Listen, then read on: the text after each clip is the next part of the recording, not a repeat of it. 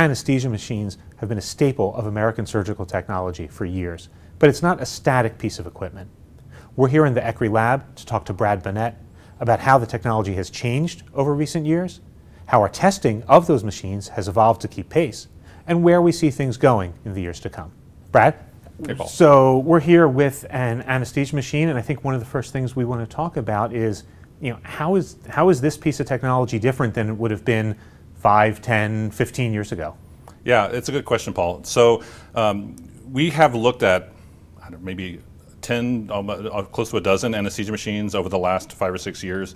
And the technology has really been improving over that time. And one of the things that we've seen is some really interesting safety features have gone from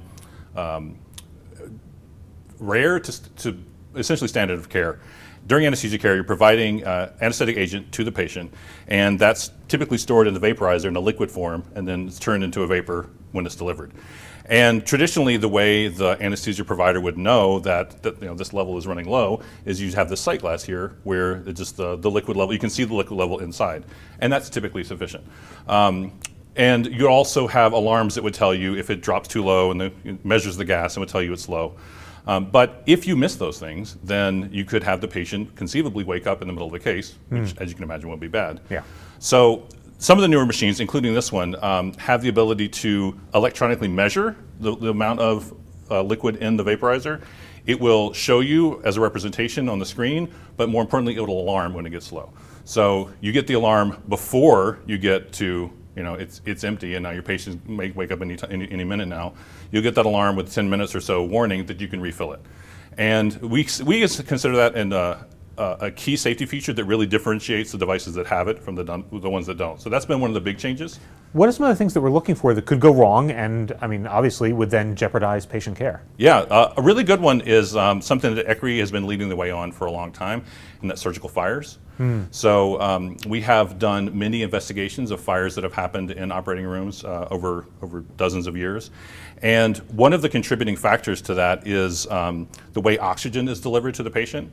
Okay. And what can happen is these units aren't just used for intubation. The patient is intubated and the ventilator is breathing for them.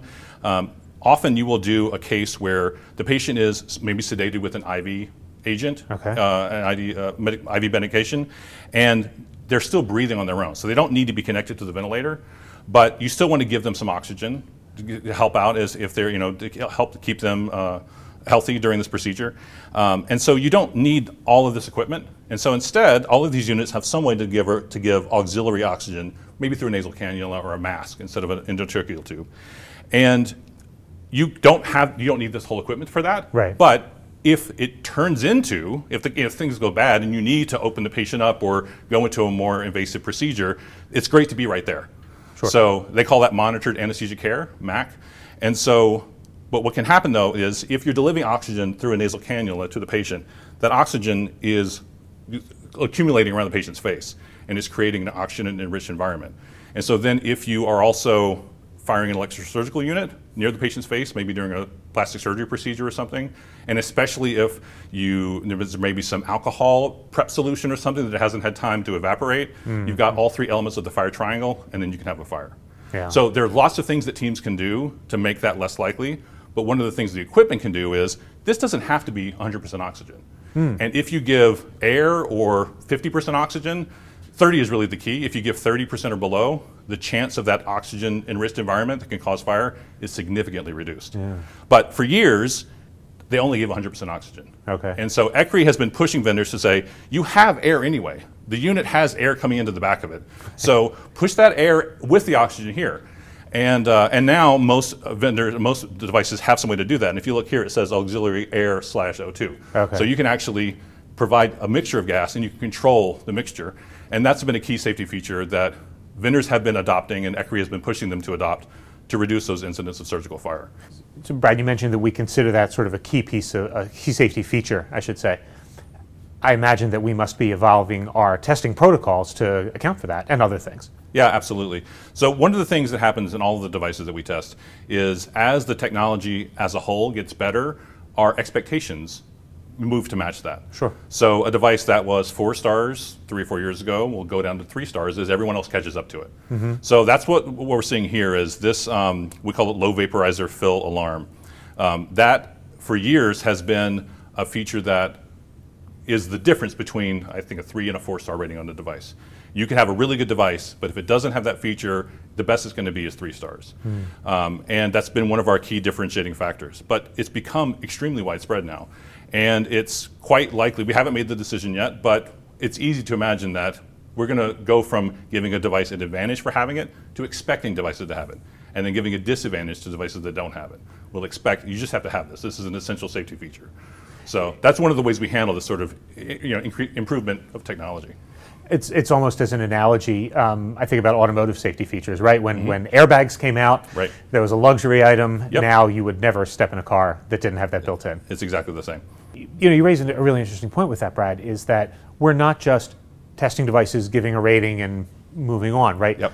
What is that interaction like with the manufacturers where we're giving them feedback that they can actually act on? Absolutely. Yeah, they do that quite a bit. I've found it maybe more as anesthesia than other technologies I've worked on, and it probably just a coincidence, but we have many times said to a vendor, it lacks something that you should do. There's a checklist that the American Society of Anesthesiology and FDA have developed over many years that you should do for every procedure. And the device does a lot of it, but they can't do all of it.